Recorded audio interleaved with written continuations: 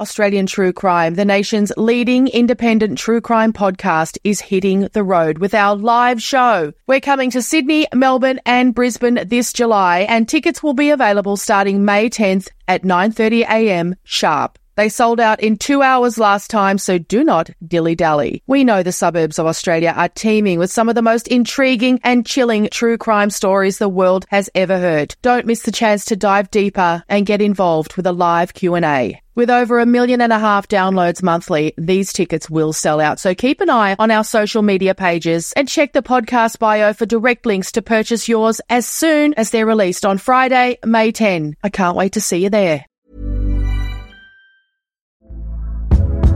Hey there, it's Michelle Norris. I'm host of a podcast called Your Mama's Kitchen. When I travel, I'm usually looking for a way to find a taste of home when I'm not at home. And one of the things I love to do when I am at home is entertain. And Airbnb allows me to do that. When I was in California recently, I rented a house that had a great kitchen. And when we were sitting around the table, we were all thinking, we're in someone else's house. Someone could be in all of our homes as well. If you have a home, but you're not always at home, you have an Airbnb. Your home might be worth more than you think. Find out how much at airbnb.com/host. Ready to pop the question? The jewelers at BlueNile.com have got sparkle down to a science with beautiful lab-grown diamonds worthy of your most brilliant moments. Their lab-grown diamonds are independently graded and guaranteed identical to natural diamonds, and they're ready to ship to your door. Go to BlueNile.com and use promo code LISTEN to get $50 off your purchase of $500 or more. That's code LISTEN at BlueNile.com for $50 off. BlueNile.com, code LISTEN. Even when we're on a budget, we still deserve nice things. Quince is a place to scoop up stunning high-end goods for 50 to 80% less than similar brands. They have buttery soft cashmere sweaters starting at $50, luxurious Italian leather bags, and so much more. Plus, Quince only works with factories that use safe, ethical, and responsible manufacturing. Get the high-end goods you'll love without the high price tag with Quince. Go to quince.com/style for free shipping and 365-day returns.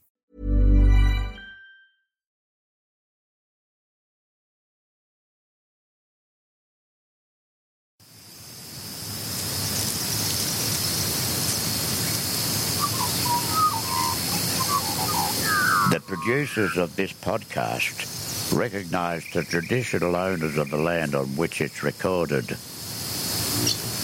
They pay respect to the Aboriginal elders past, present and those emerging.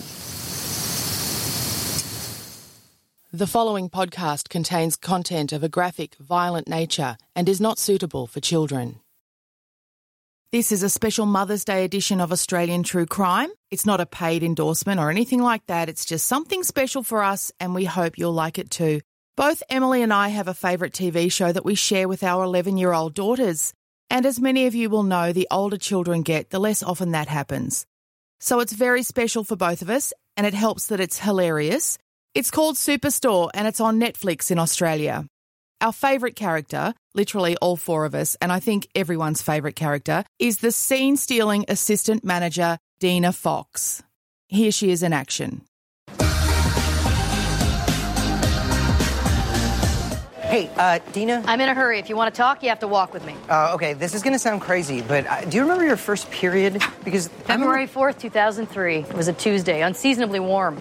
Okay, so... I was 19, late bloomer. I've more than made up for that since. My gyno says I ovulate like a champ. I drop eggs hard. All right. You know, my aunt was born with 2 vaginas. Yeah, she always thought it would help her date, but it didn't. She died alone. Well, she will die alone. She's still alive. She's only like 50 or something. Okay, thanks. I think I got all the information I need. God, I'm good at flirting.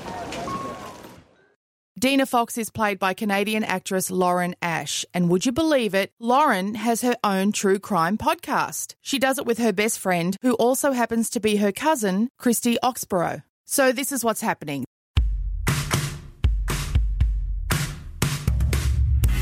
This week's Australian True Crime features Lauren Ash in LA, Christy Oxborough in Canada. I forgot to ask where in Canada, sorry. And Emily and I in our houses here in Australia. So it's the four of us talking true crime, our passion. I hope you enjoy it as much as we did. Because sometimes it's just nice to do something you've never done before, or something you've done heaps of times before, but differently. You know? That's so lovely. What a delight. Thank you for having us. Thank you. We've never talked international crime. We're Australian true crime, so this is exciting. Yeah, it is. It's great. A very special episode. I love it. Yeah. Well, you've inspired me too, listening to your show. Lots of things you do, like putting your video on your website for listeners. I'm going to do that, Emily. That's cool. I think we should venture into that. I think it would be good. I think it's the thing that is done now that we don't do. Our friend Matthew, who we work with, he is always saying to me, why aren't you doing video? And I'm like, because I edit so harshly, I'm scared. But you're not scared of anything. You just do it, and I like that. You're inspiring me. Listen, well, bless you for saying. That's very kind. And also what I will say is video killed the radio star. People want to see your mouth move. I don't know why, but they, you know what I mean? Like, it's like people want to sit and watch people talk. To me, I thought, is anybody going to want these videos? They want the videos. That's what we learned. They want the videos. Weird. All right. Who knows? We'll do that. Who knows? And I love what you do with Patreon. I love your merch. We just love what you do. So, bless. We're very bless it out. Inspired. And you're actually Canadian. So is your show, you don't focus on Canadian crime though, right?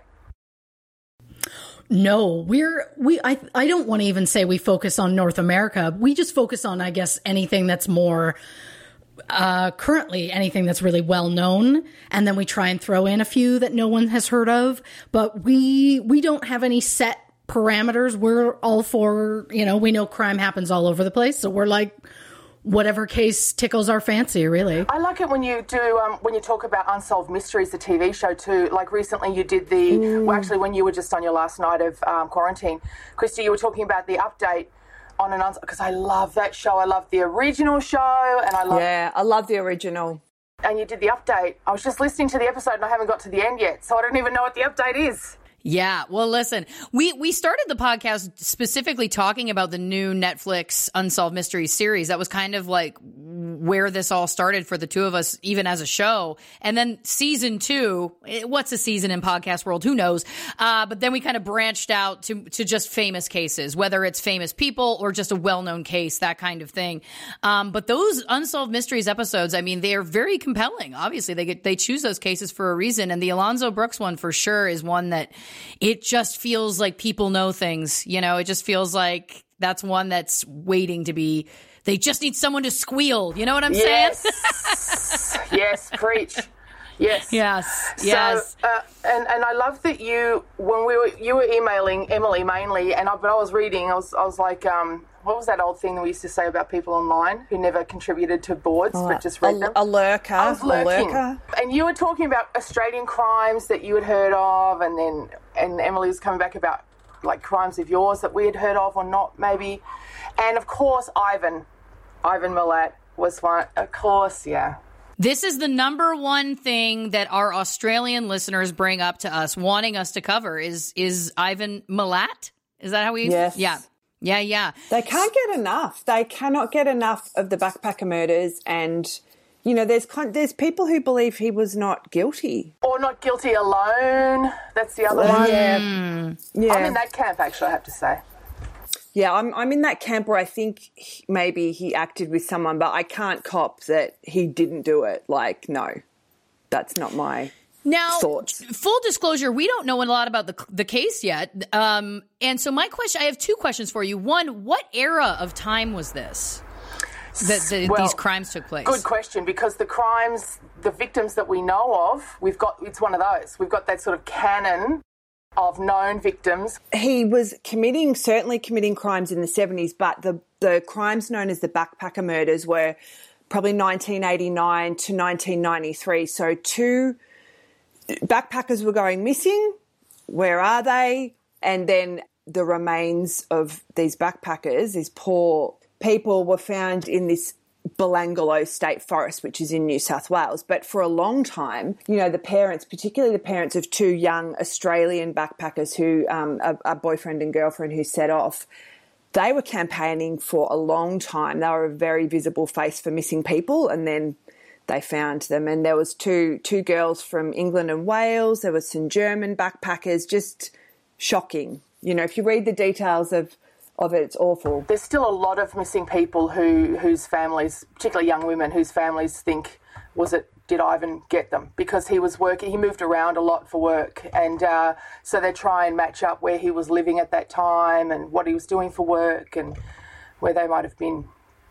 Interesting. And then my other question is, and listen, you may not be able to answer this, but my other question is, why do you think that that's the case? Why do you think that's the one that like resonates with people so deeply? Is it the amount of victims? Is it the fact that it could have been anyone, that it was, that it went on for so long? I'm just curious your take on why, again, because Christy can attest, he is the name that the Australians that we listen to, that is the name that keeps getting brought up to us again and again. So I was just curious your perspective about why you think that was the one that kind of really kind of gripped people, I think he was our first serial killer, don't you think, Emily, in terms of like the first person that we kind of put that tag to. And also back in those days, we were the final destination for backpackers. Famously, particularly European backpackers, they would leave Europe and they would backpack through Europe and down through Asia, and their parents thought Asia was the danger zone. Oh. That was the place they were worried about their children backpacking through. And then when they got to Australia, which they thought of as a European culture, that's when they heaved a sigh of relief. Oh, they're safe. They're in Australia. And it wasn't the safe place anymore. And the murders themselves were horrific. They were tortured, these kids. Fascinating. The vastness of Australia, I think it plays into that outback story about people backpacking. Him knowing that environment and you not knowing it. Yeah, because... And he, and just the fact that back then, obviously we didn't have social media or Facebook, so families were relying on letters. I know when I first moved to the UK, I lived in London for a long time, I'd write letters or I'd be calling once a week. Well, these families were like, oh, they haven't called. A lot of the times they only found out their loved ones were missing was they were meant to come home and they just didn't arrive. It's like, where are they? What about that one girl, the German girl whose mum arrived at the airport? Like, she was coming to visit her and she didn't pick her up at the airport. That's how she first raised the alarm. Oh, God. But it was certainly the way he, I know for me, just that real shock having like reread stuff about the crimes, the way he would basically disable them so they could not run, they could not move, but they were kind of aware he was brutal. He gave his girlfriend this Benetton top. That became quite topical in the case. She'd been photographed in this distinctive Benetton windsheeter, like sweater, and one of the girls from the UK, that was her sweater. And they found all their camping gear in his garage. Again, these were all sort of, at the time, quite new tropes. We didn't really know about that keeping of trophies. So when they raided his home and there were the photographs of the police coming out of his garage with their camping gear, with their drink bottles, with their names etched in them. It was like, I'm getting chills thinking about it now. We didn't know that was a thing back then. Profiling serial killers was still a newish thing, and it was the first time that the Australian Federal Police brought out a profiler from the States, from the FBI, and worked closely with him, and they built a profile and all of that stuff too. So a lot of firsts. Right. Yeah, and there was a backpacker in particular. You always remember his name. His name was Paul Onions. He was British. And he actually had a near-death experience with Ivan Milat. He got picked up by him in his truck or his van and was in the car and in the vehicle, and Ivan Milat, got a gun out or a knife, and this guy's like, what? And he literally fell out of the car on the road, and he was picked up by a nurse. And his witness statement actually sat in a pile. So this is before forces were like, sharing information. So his witness statement about Ivan Milat sat in this paper pile for months and months and just wasn't connected. So, and he gave evidence at the court case, and his life's been completely like traumatized by his experience. But yeah, the police just weren't connecting statements and everything. Also, his statement was fascinating because he was able to speak to how you can be lured into a car by somebody like that. We talk a lot about this idea that this monster doesn't exist, Women aren't attracted towards men who look like monsters. If you look like a monster and you behave like a monster, you don't attract victims, children or women. You have to be charming. At the very least, you have to look reasonable. You have to behave reasonably initially to get near victims, you know. And so Ivan was that. And this Paul Onions testified to that. He said, you know, initially he was everything you expect an Australian man to be when he was hitchhiking. And it was a very popular patch to hitchhike. It was near, was it a train station outside of Sydney where... On the highway, the big highway in New South Wales. They'd get the train to the last station and then they'd go across the road and they'd hitchhike up the highway. So he knew that's where they would be. And he'd pull over and he was a very Aussie larrikin, the kind of guy, like Crocodile Dundee kind of guy. Funny, charming, telling jokes, chuck your bag in the back, jump in, heaps of fun. And then all of a sudden, he'd flick a switch. And Paul Onions said, his face changed, his eyes changed, his voice changed. Suddenly, he was just a different person and he knew he was in trouble. He suddenly realised he was in trouble. He was terrified. And so that was really valuable testimony for so many reasons. Yeah. Yeah, it's a great point. I don't know that there are any successful serial killers who lured their victims by saying, get in the car so I can brutalize you, right? Like, it's like, that doesn't, there's always a get. There's always that, the charisma, you know, there's the Jeffrey Dahmers. There's a way that they're able to pull it off. It's a really great point. It's a really great thing to keep in mind. I think people forget sometimes, for sure. Yeah. Ted Bundy. Yeah, absolutely. Ooh.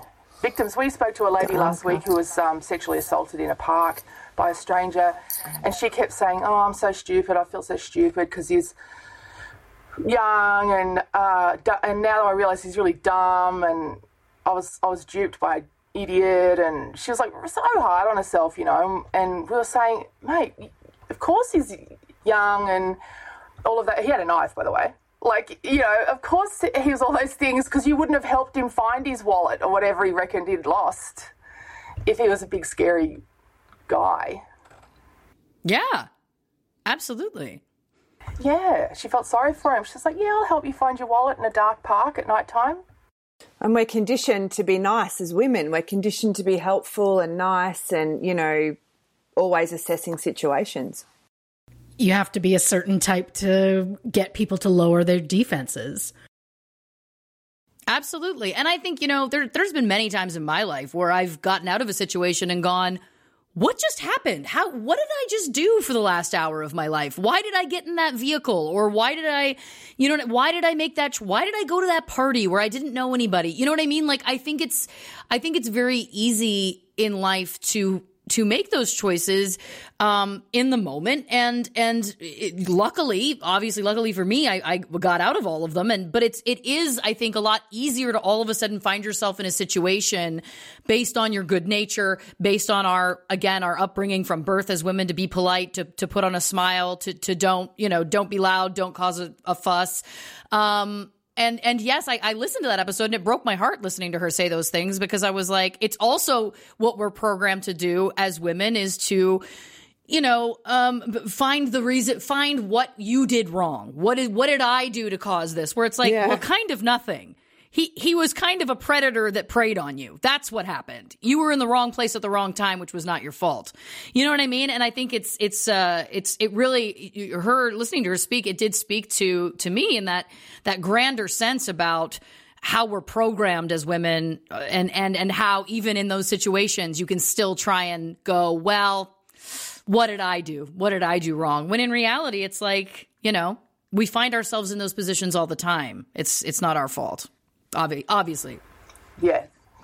There's only one person responsible. 100%. That's what we always say. There's only one person responsible, and that's the offender. I love about your podcast too that it always starts jovial, you know, like, and my co-hostess with the mostest, and what are you drinking over there, and all that kind of stuff. But it's still very sensitive to victims, and, you know, you're still very sensitive about when you talked about the Delphi. Is that how we say it? Delphi? Mm-hmm. You know, that's another one that I'm just obsessed with. And yeah, you are, Michelle. You're really into that one. Yeah. And I love the way you always place yourselves at the ages of victims as well, which I'd never thought of before. And you talked about who you were at the age, when you were the age of those teenagers, what you were up to. I thought that's a really interesting way of, because we're always trying to humanise victims and always trying to really make sure we're considering them and who they were as people. That's a really interesting thing to do. I like that a lot. In February 2017, teenagers Abby Williams and Libby German were walking the High Bridge Trail near Delphi, Indiana, when they vanished. 22 hours later, their bodies were found less than 1 mile from their last known location. Police found a recording on Libby's cell phone of the possible murderer. Yet, despite having both audio and video of a suspect, the case remains unsolved. So, who did Abby and Libby run into on the trail? Was it a drifter who saw a crime of opportunity?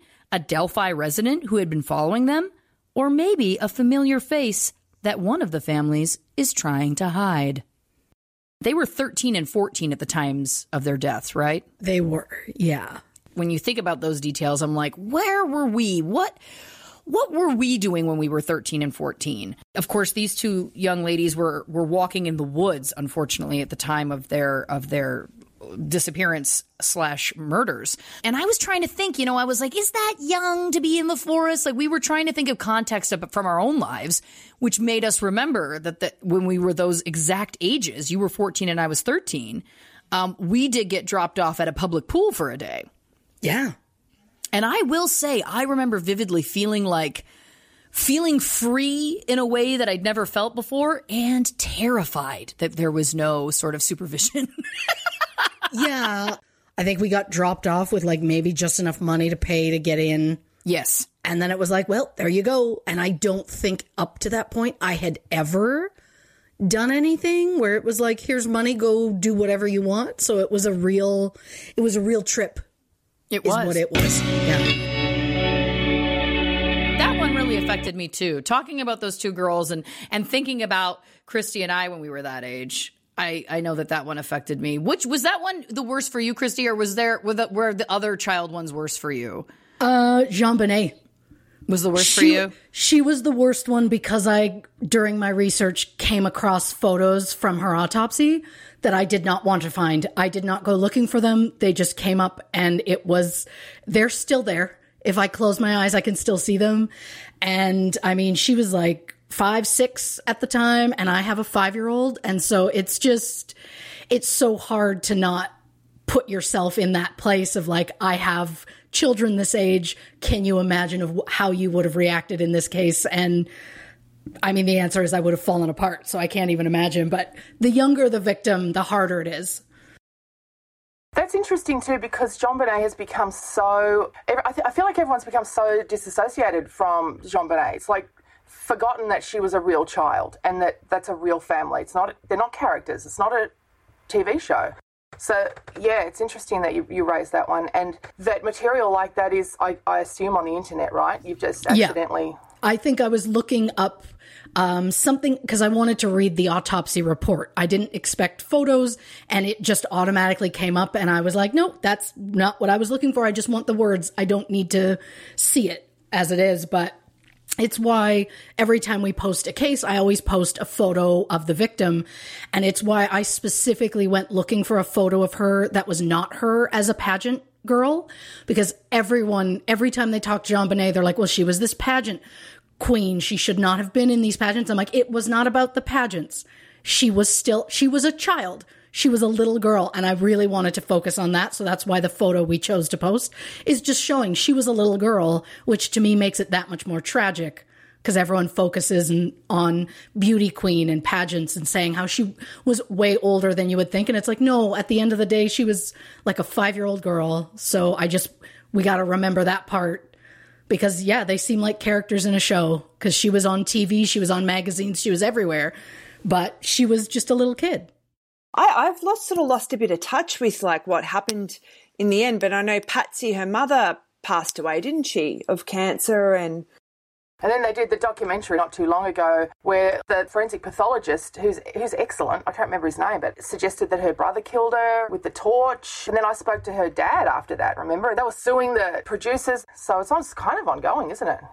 Yeah, I don't think it's ever going to stop until someone just outright admits to it. I mean... I saw that one where they were talking about, they felt it was the flashlight, and while they felt like it fit, there was also a baseball bat that belonged to Burke that was found in the front yard that had fibers from the carpet from the basement where she was found. But it's like, but nobody focuses on that. And we also know that he had hit her with a golf club the year before. Mm-hmm. Not that we're alleging anything. We're not alleging anything. Nope. Burke has lots of lawyers, so we're not alleging anything, but just saying. Yeah. Of course, there's a link in the show notes of this episode to True Crime and Cocktails, so you can subscribe. There's also links for you to come along and see Emily and I live with our special guest, Australia's longest-serving homicide detective, Roland Legg, who'll be answering your questions live on stage. We're at the Carolika Theatre in Ringwood on May 28, the Yarraville Club on June 12, and then we'll be coming to wherever you are soon after that. Hey, it's Danny Pellegrino from Everything Iconic. Ready to upgrade your style game without blowing your budget? Check out Quince. They've got all the good stuff, shirts and polos, activewear, and fine leather goods, all at 50 to 80% less than other high-end brands. And the best part? They're all about safe, ethical, and responsible manufacturing. Get that luxury vibe without the luxury price tag. Hit up quince.com/upgrade for free shipping and 365-day returns on your next order. That's quince.com/upgrade. Hey there, it's Michelle Norris. I'm host of a podcast called Your Mama's Kitchen. When I travel, I'm usually looking for a way to find a taste of home when I'm not at home. And one of the things I love to do when I am at home is entertain. And Airbnb allows me to do that. When I was in California recently, I rented a house that had a great kitchen. And when we were sitting around the table, we're all thinking, we're in someone else's house. Someone could be in all of our homes as well. If you have a home, but you're not always at home, you have an Airbnb. Your home might be worth more than you think. Find out how much at airbnb.com/host. Hi, I'm Daniel, founder of Pretty Litter. Cats and cat owners deserve better than any old-fashioned litter. That's why I teamed up with scientists and veterinarians to create Pretty Litter. Its innovative crystal formula has superior odor control and weighs up to 80% less than clay litter. Pretty Litter even monitors health by changing colors to help detect early signs of potential illness. It's the world's smartest kitty litter. Go to prettylitter.com and use code ACAST for 20% off your first order and a free cat toy. Terms and conditions apply. See site for details. Before recording this special edition of Australian True Crime with Lauren Ash and Christy Oxborough from True Crime and Cocktails, we ended up in a lengthy email conversation about true crime, of course. Among the topics covered was the cases that inspired our earliest interest in the genre. We found we had a number of cases in common, including the notorious matter of Karla Homolka and her husband Paul Bernardo. The Canadian couple raped and killed at least 2 minors together between 1990 and 1992. They also drugged and raped Karla's 15-year-old sister Tammy Homolka after a family Christmas party.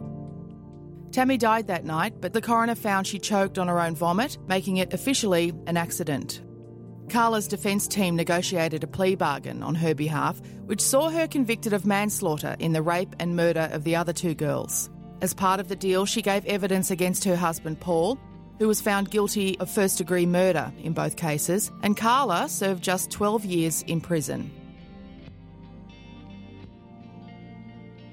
Yeah, this is obviously both of us growing up in Canada. I can definitely pinpoint my true crime interest being unsolved mysteries when I was too young to be watching it, and the Karla Homolka Paul Bernardo case. And I was pretty young when that was all happening. And what was interesting was at the time, as it was happening in real time, the court case and stuff like that, there was a media ban in Canada. So there was not a lot of news coverage about the case. And so I remember my friends at school, this is what also is so bizarre. My friends at school would be like, my parents, they have friends in America and they've been mailing us the newspapers because American news was covering the case because, of course, it was very salacious. But now in retrospect, like, how weird is that it was like, hey, you want to know more about those serial killers? Here you go. I'll mail you you the articles. Like, We have that here a bit from state to state, actually. We had a big gangster trial here in Australia that you couldn't report in Victoria, but you couldn't. I guess I just feel like if it was an email situation, which didn't exist at the time, email is one thing, but going to the trouble of like, you know, packaging up a newspaper, I don't know. Anyway, but yeah, long and the short of it, Paul Bernardo, of course, and Karla Homolka, they were like the Ken and Barbie killers was one of the nicknames they were given. So very gorgeous. Attractive. I still remember that photo of them in there by the swimming pool. I mean, they were so beautiful. And to your earlier point about luring victims, you know, they were a couple. They were very young, very attractive. They would, you know, pull their car over asking for directions from young women and then get them in the car, chloroform them, and then do crazy sadistic things. Sometimes they would kill them. I know that one of the victims, of course, unfortunately, was Karla's blood sister, but they did not, I believe, have the intention to kill her, but she did unfortunately choke on her own vomit and died as a kind of side effect of the drugging. Now, what's fascinating about all of it was prior to those murders, there was a string of rapes outside Toronto in a suburb called Scarborough. And so it was the Scarborough rapist was kind of known as this terrorizing force who was, you know, it was a huge deal and they never caught him. And now they do believe that was Paul Bernardo, probably before he started dating and then married Karla Homolka, which is also so crazy to think about. Then he diversified and brought his wife in on the family business. But when they got married and started all of this and then eventually got caught, she actually signed a plea deal with the courts. And it was through that plea deal that she alerted them to where there would be more evidence. And some of the evidence included videotape of the crimes, which when police viewed those tapes, they realized Karla was not the victim that she has been made out to be, and that she was definitely a very involved participant in many ways. But at that time, because they had made this deal, they stuck to the deal and they did not charge her further. I don't know the ins and outs of law. So to me, I was like, that seemed odd that you couldn't then say, but wait a minute, now we're seeing that you were very, very involved in this. But anyway, so long story short, she is out of prison. She's been out of prison for years. She's been out of prison probably for, I want to say 16 or 17 years now. And that has always fascinated me. He, of course, is still in prison in Canada, but she has children and she has moved, I think, to Europe now and is living her life. And I always thought, like, it wouldn't, like, what is going to happen? Like, what happens when those children grow up and find out who their mother was, if ever? But imagine that.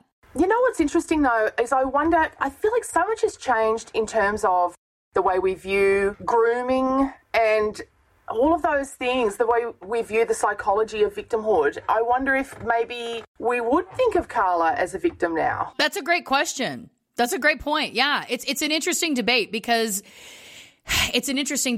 there was definitely, it was very clear that she was a victim. Then I remember the tapes came out and then it was made to be very clear that she wasn't, that she was definitely into it. But to your point, that's a huge gray area. What does that look like? How much was she involved or not?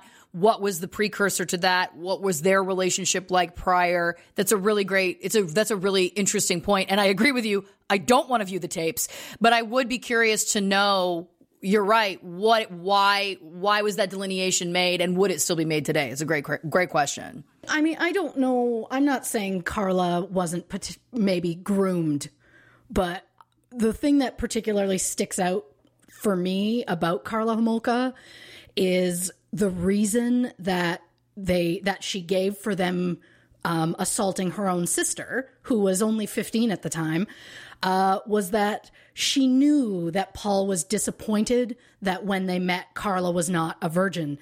And I found that wildly fascinating because it's like, first of all, neither was he. It was like, oh, I've disappointed him because I'm not so pure. So her quote was, I gave him my sister's virginity for Christmas.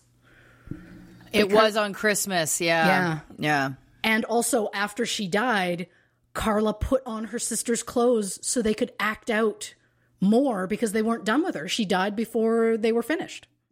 There was a Law and Order episode that loosely was based on that. I always remember it because I rewatched Law and Order during COVID. Yeah. And I think Ellen the lady out of Grey's Anatomy, Ellen Pompeo, yeah. She played like a Carla character, and I remember, it alluded to the fact that she was way more involved in the end. I keep thinking, imagine if Carla, like her kids invited your kids over to a play date. That's an interesting point too, because in Australia, of course, we have a sex offenders registry. You had the same in the States, and you would have the same in Canada. Yep. Yeah. That we would have to be aware of that. That is interesting that you can move to Europe and your neighbours, your kids, friends, parents don't have to know your background. Yeah, I mean, it does feel wild to think about, that to your point, that there's no crossover. Like, what's the law there? Like, I can just move to another country and my criminal record just doesn't follow me, and it involves the murder of one victim that was underage. So that's technically a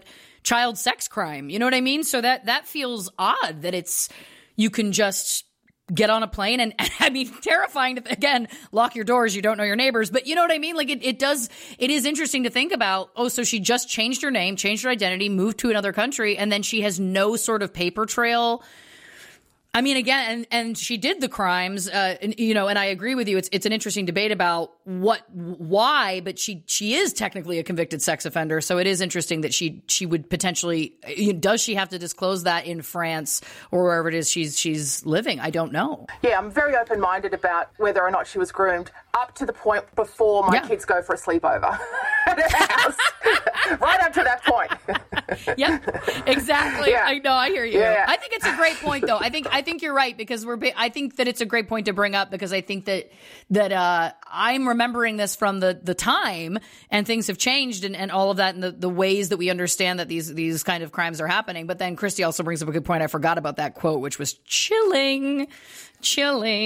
Someone tracked her down, I think, didn't they? A journalist tracked her down and actually wrote a book or an article, didn't they, a few years ago, I think, and had photos, and they're like, oh, look at her. She's living the life. She's got her kid. She's married, She also they found out about the sister because when the sister first died, the coroner was like, oh, you know what? Yeah, it was an accident. Choked on her own vomit. And it's like, well, they obviously didn't do any sort of full exam because they would have found out she had been assaulted. But they ended up exhuming her body like 2 weeks after Carla got sentenced. They only added 2 years to her sentence for her sister's murder, which I find amazing. And now I'm learning, maybe just background check the parents of any kids that are friends with your kids. Just do a quick light background check just to make sure you know where your kids are going. That's all. That seems fine, right? I don't know how my mother ever let me leave the house. Do you guys I suppose you don't live in the same city normally. You're never in the same city. I was going to ask if you ever do any live events or anything like that. Do you ever do any Zooms or anything? You've been doing them over Zoom? No. We actually did a live cast when lockdown and everything. But prior to that, and pretty soon we do live shows, and they're super fun. And we sit on stage with a retired homicide detective, and we talk about cases they've done, and then we ask the audience, ask them questions, and all of that. It's great. Oh, I love that. We're doing, a few, and one of them's in the suburb where I grew up. So a lot of my mates are going, I'm coming along. Awesome. Good for you. I love it. And there's also very localised crimes to those areas that are going to be really interesting to talk about.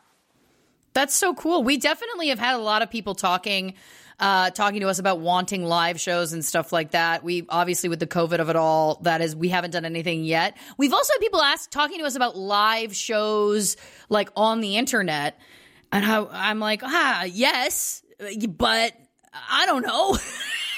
Then I'm like, we just figured out how to like run a podcast. Like now I have to figure out how to stage manage a live Zoom show. I mean, give me a couple weeks to research, you know? Yeah, but I guess it's just like this, and then you can just be talking to them in real time. And we've done a few like this, and they're just typing questions up the side. That's fun and easy. But I find that the homicide detectives are great because they don't get much kudos, throughout their career. They get a lot of criticism. They get the media constantly saying, why haven't you found that guy? What's the problem? And they get a lot of pressure.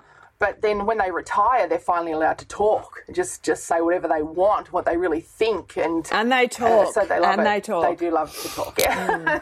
Well, that's why I really loved the Night Stalker documentary on Netflix. I don't know if you've watched it, but I really loved that it was letting the police kind of really tell the story about what the kind of timeline was of how they approached the case, how they solved the case. The involvement of Dianne Feinstein, for anyone who lives in America, is also fascinating because she, of course, is a long-time California senator now, but hearing about how she was the mayor of San Francisco at the time and that she really, really kind of screwed them over in the terms of how they were trying to run the case, and then she went public before they wanted them to. That was fascinating. Yeah. But I thought that was really interesting because I think a lot of the true crime we consume, or I consume anyway, you'll hear from detectives, you'll hear from law enforcement that was involved and stuff, but never have I seen something that was really focused, that it was like the focus of this documentary is having them tell the story. And I thought that was really interesting. And it is, isn't it, the politics, the way politics intersects with investigation and funding and those basic things is so interesting. And unfortunately, we don't hear about it at the time. But when we hear about it in retrospect, I've just finished writing a book. And actually, Christy, it's about the forensic pathologists and the autopsies and stuff. Hearing about this one case in particular was a serial killer here in Melbourne, in Frankston. And about after the second murder, the police and the community were saying, we've got a serial killer. But the government wouldn't admit it because that was so much extra funding required. All of a sudden, it wasn't until the third murder, suddenly lots of extra police, helicopters, and HQ set up there at the school and all that kind of stuff. But not wanting to admit it, not wanting the media to use that term, not allowing the police to use that term in press conferences and all of that, because that equates to dollars, using that term. Yeah, and what's also interesting is that at the exact same time of the Night Stalker, while the thick of that case was happening, there was another serial killer in Los Angeles who later got dubbed the Grim Sleeper, which is featured on the May 11th episode of our show. I've never heard of the Grim Sleeper. The night. Thank you very much. Neither had I, and I'll tell you why. And we definitely get into it on the show, but. So Richard Ramirez, he was targeting, the Night Stalker was targeting kind of middle to upper class neighborhoods. Police was going crazy. There was another serial killer that was killing at the exact same time, but he lived in South Central LA, which is a very kind of developing, for lack of a better term, poor community. And African-American, Hispanic community. And he was targeting sex workers. This was also starting in the height of the crack epidemic, which was huge in Los Angeles. And so a lot of the sex workers were also addicts. And the murders, it was clear that there was a serial killer because there was a string that were, same MO. And it literally took them 20 years before they even announced that there was a serial killer. The victims' families did not even know that there was a serial killer who was on the loose. And then the other quick aside is there was a third serial killer who was operating at that time called the Southside Strangler. But then it was determined that that was actually multiple men who had the exact same MO, and they mistook it for being one serial killer when it was just a bunch of guys, unfortunately, murdering sex workers, addicts in the exact same way. And to your point, it was, of course, in an area that was, has a very high crime rate, did not necessarily have the manpower, and was not going to get more funding for more manpower. And there just wasn't the same kind of concern given when it was, there was even a quote that an activist at the time was given from the police that was, oh, he's only killing prostitutes, so why do you care? And it's like, well, there's a lot of reasons that we care, so it's crazy. But that's still the case. Yeah, we talk about that too. Absolutely. Yeah. Absolutely. And so it's crazy to think about also the fact that there was so much murder going on in that span of time, that there was the Night Stalker, that there was the Grim Sleeper who they think killed, over 100 women. He was convicted of 10 and one attempted, but they think it's possible that it was over 100 because he worked for the sanitation department. Anyway, and then, of course, there was these other serial killers, and I would call them serial killers. To me, again, if they were killing more than one woman each, that qualifies you. It's just crazy to think about that it was such an epidemic at that time. of all of these killings of women. Now, again, Richard Ramirez would go, he didn't have an MO. He was killing everybody. But all of these women being killed at the same time, it's wild to think about. It's really overwhelming. It is, absolutely. Yeah. We still have an epidemic in Australia of domestic violence, of women being killed at a rate of approximately once a week by a partner or former partner. That's ongoing. I don't know what your stats are in the States and Canada. I'm not sure what the stats are either. I think it's actually quite high as well. I'm not sure of the exact numbers, but I do know that is something that, again, there's lots of focus on. How do we handle this? What do we do? What can we do to get ahead of it? Those kinds of thoughts. But that is another kind of overwhelming thing to think about. And that, of course, I don't know if you've watched that another documentary on Netflix, that The Murder Next Door, and it was all through found footage. The documentary, The Murderer Next Door, the Watts family. Oh my gosh, the footage was incredible, wasn't it? Of him, of the man in the lounge room, and the neighbour saying, "There's something not right. There's something not right. I'm telling you." Saying to the police when he walked out the door. That was extraordinary. The vision that they had in that documentary. That's another example to me, of someone, of how pervasive domestic violence is and how pervasive abuse is and what it can look like, and that it can affect absolutely anybody. People think that people have perception about what, especially I think, emotional abuse looks like. It's like that only happens to blank, whatever someone's perception is of a woman that could be, targeted in those ways. And I think that documentary was great in opening the eyes of the fact that it could be literally anybody. You could be your next door neighbors that look beautiful and happy and have this wonderful life. You don't actually know what's going on behind closed doors. And it's such an epidemic, and it's overwhelming to think about where do you begin to try and unravel how to prevent that. Gosh, okay, what other episodes do you have coming up? I love your show. It's so great to discover a new podcast, isn't it? Particularly a new true crime podcast, because you think, oh God, I've got them all. I'm up to date with everything. What else? There's got to be something else. And then you discover a new show. And I was like, no way. Dina from Superstore does a true crime podcast? That's crazy. I know, right? It's wild. It's wild. I know it is, and it's a really great one. Thank you so much. Christy, what do we have coming up? I ask you every other day, what's the calendar? What are we researching? Same. We're the same. Right now, I am knee-deep in Natalie Holloway. That's right. Oh, yes. Now, here's a weird connection. Didn't her mum marry JonBenet Ramsey's dad? They just dated. Oh, but and they're not together anymore? 6 months after Patsy Ramsey died. 6 months after? 6 months. Men do that, babe. Men do that. Widowers do that. They suddenly get hungry and they got no clean shirt. They need a meal. They need a hot meal. Yeah. Oh, I've already told my husband, once I'm gone, you're just alone for life. So you're welcome. But he'll have moved in with a lady down the street. He'll be hungry. She'll find him in the street in his underpants, banging a saucepan, and she'll say, "Get in here." Yeah. Oh my gosh.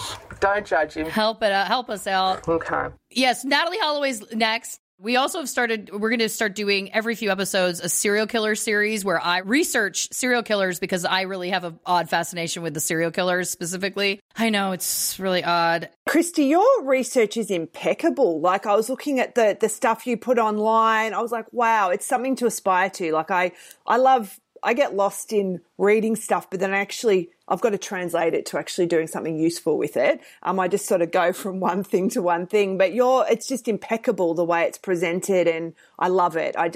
Much respect to you. Oh, thank you so much. I mean, I don't have free time anymore.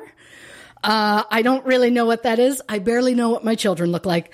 It's just once you get into something, and before you know it, you find something else, and then you find something else, and there's just no end point. So you just keep going and going and going, and then you have to take like 100 pages of notes and whittle it down to only like 20 to 40 pages to be able to do an episode. And our episodes are already pushing it at length as it is. So we have to cut it at some point, but it's hard to try and make sure you find what you're going to keep in there and what you want to what you're willing to get rid of, what's just not something you're going to bring up. So it's a tough game. I love it. I love it so much. Thank you for doing this show with us. Thank you this for was just having us. A ball. Just a joy. Just a ball. Well, let's do it again. Yes. Absolutely. It's been I know. amazing. Thank you so much. What a pleasure to connect with you, and we'll... Exactly. Shared relevant interests. I love it. Thank you to patrons Jessica Carty, Lucille, Mandy, Beck Sutton, Melissa Spears, Mrs. Wag, Nicole Drage, Resley Bushell, Susan Werner and Lisa Godfrey. Thank you to our guests Lauren Ash and Christy Oxborough, and thank you for downloading this episode of Australian True Crime. We'll be back and back to normal next week. This has been another Smartfella production in conjunction with the Acast Creator Network.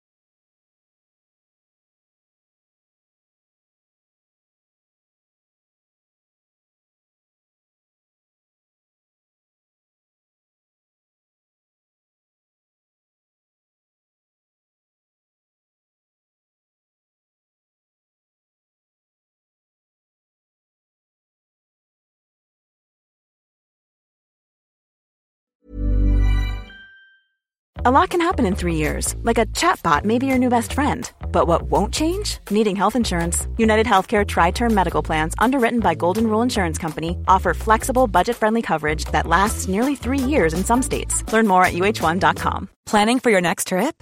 Elevate your travel style with Quince. Quince has all the jet-setting essentials you'll want for your next getaway, like European linen, premium luggage options, buttery soft Italian leather bags, and so much more. And is all priced at 50 to 80% less than similar brands.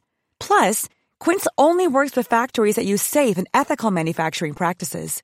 Pack your bags with high-quality essentials you'll be wearing for vacations to come with Quince. Go to quince.com/pack for free shipping and 365-day returns.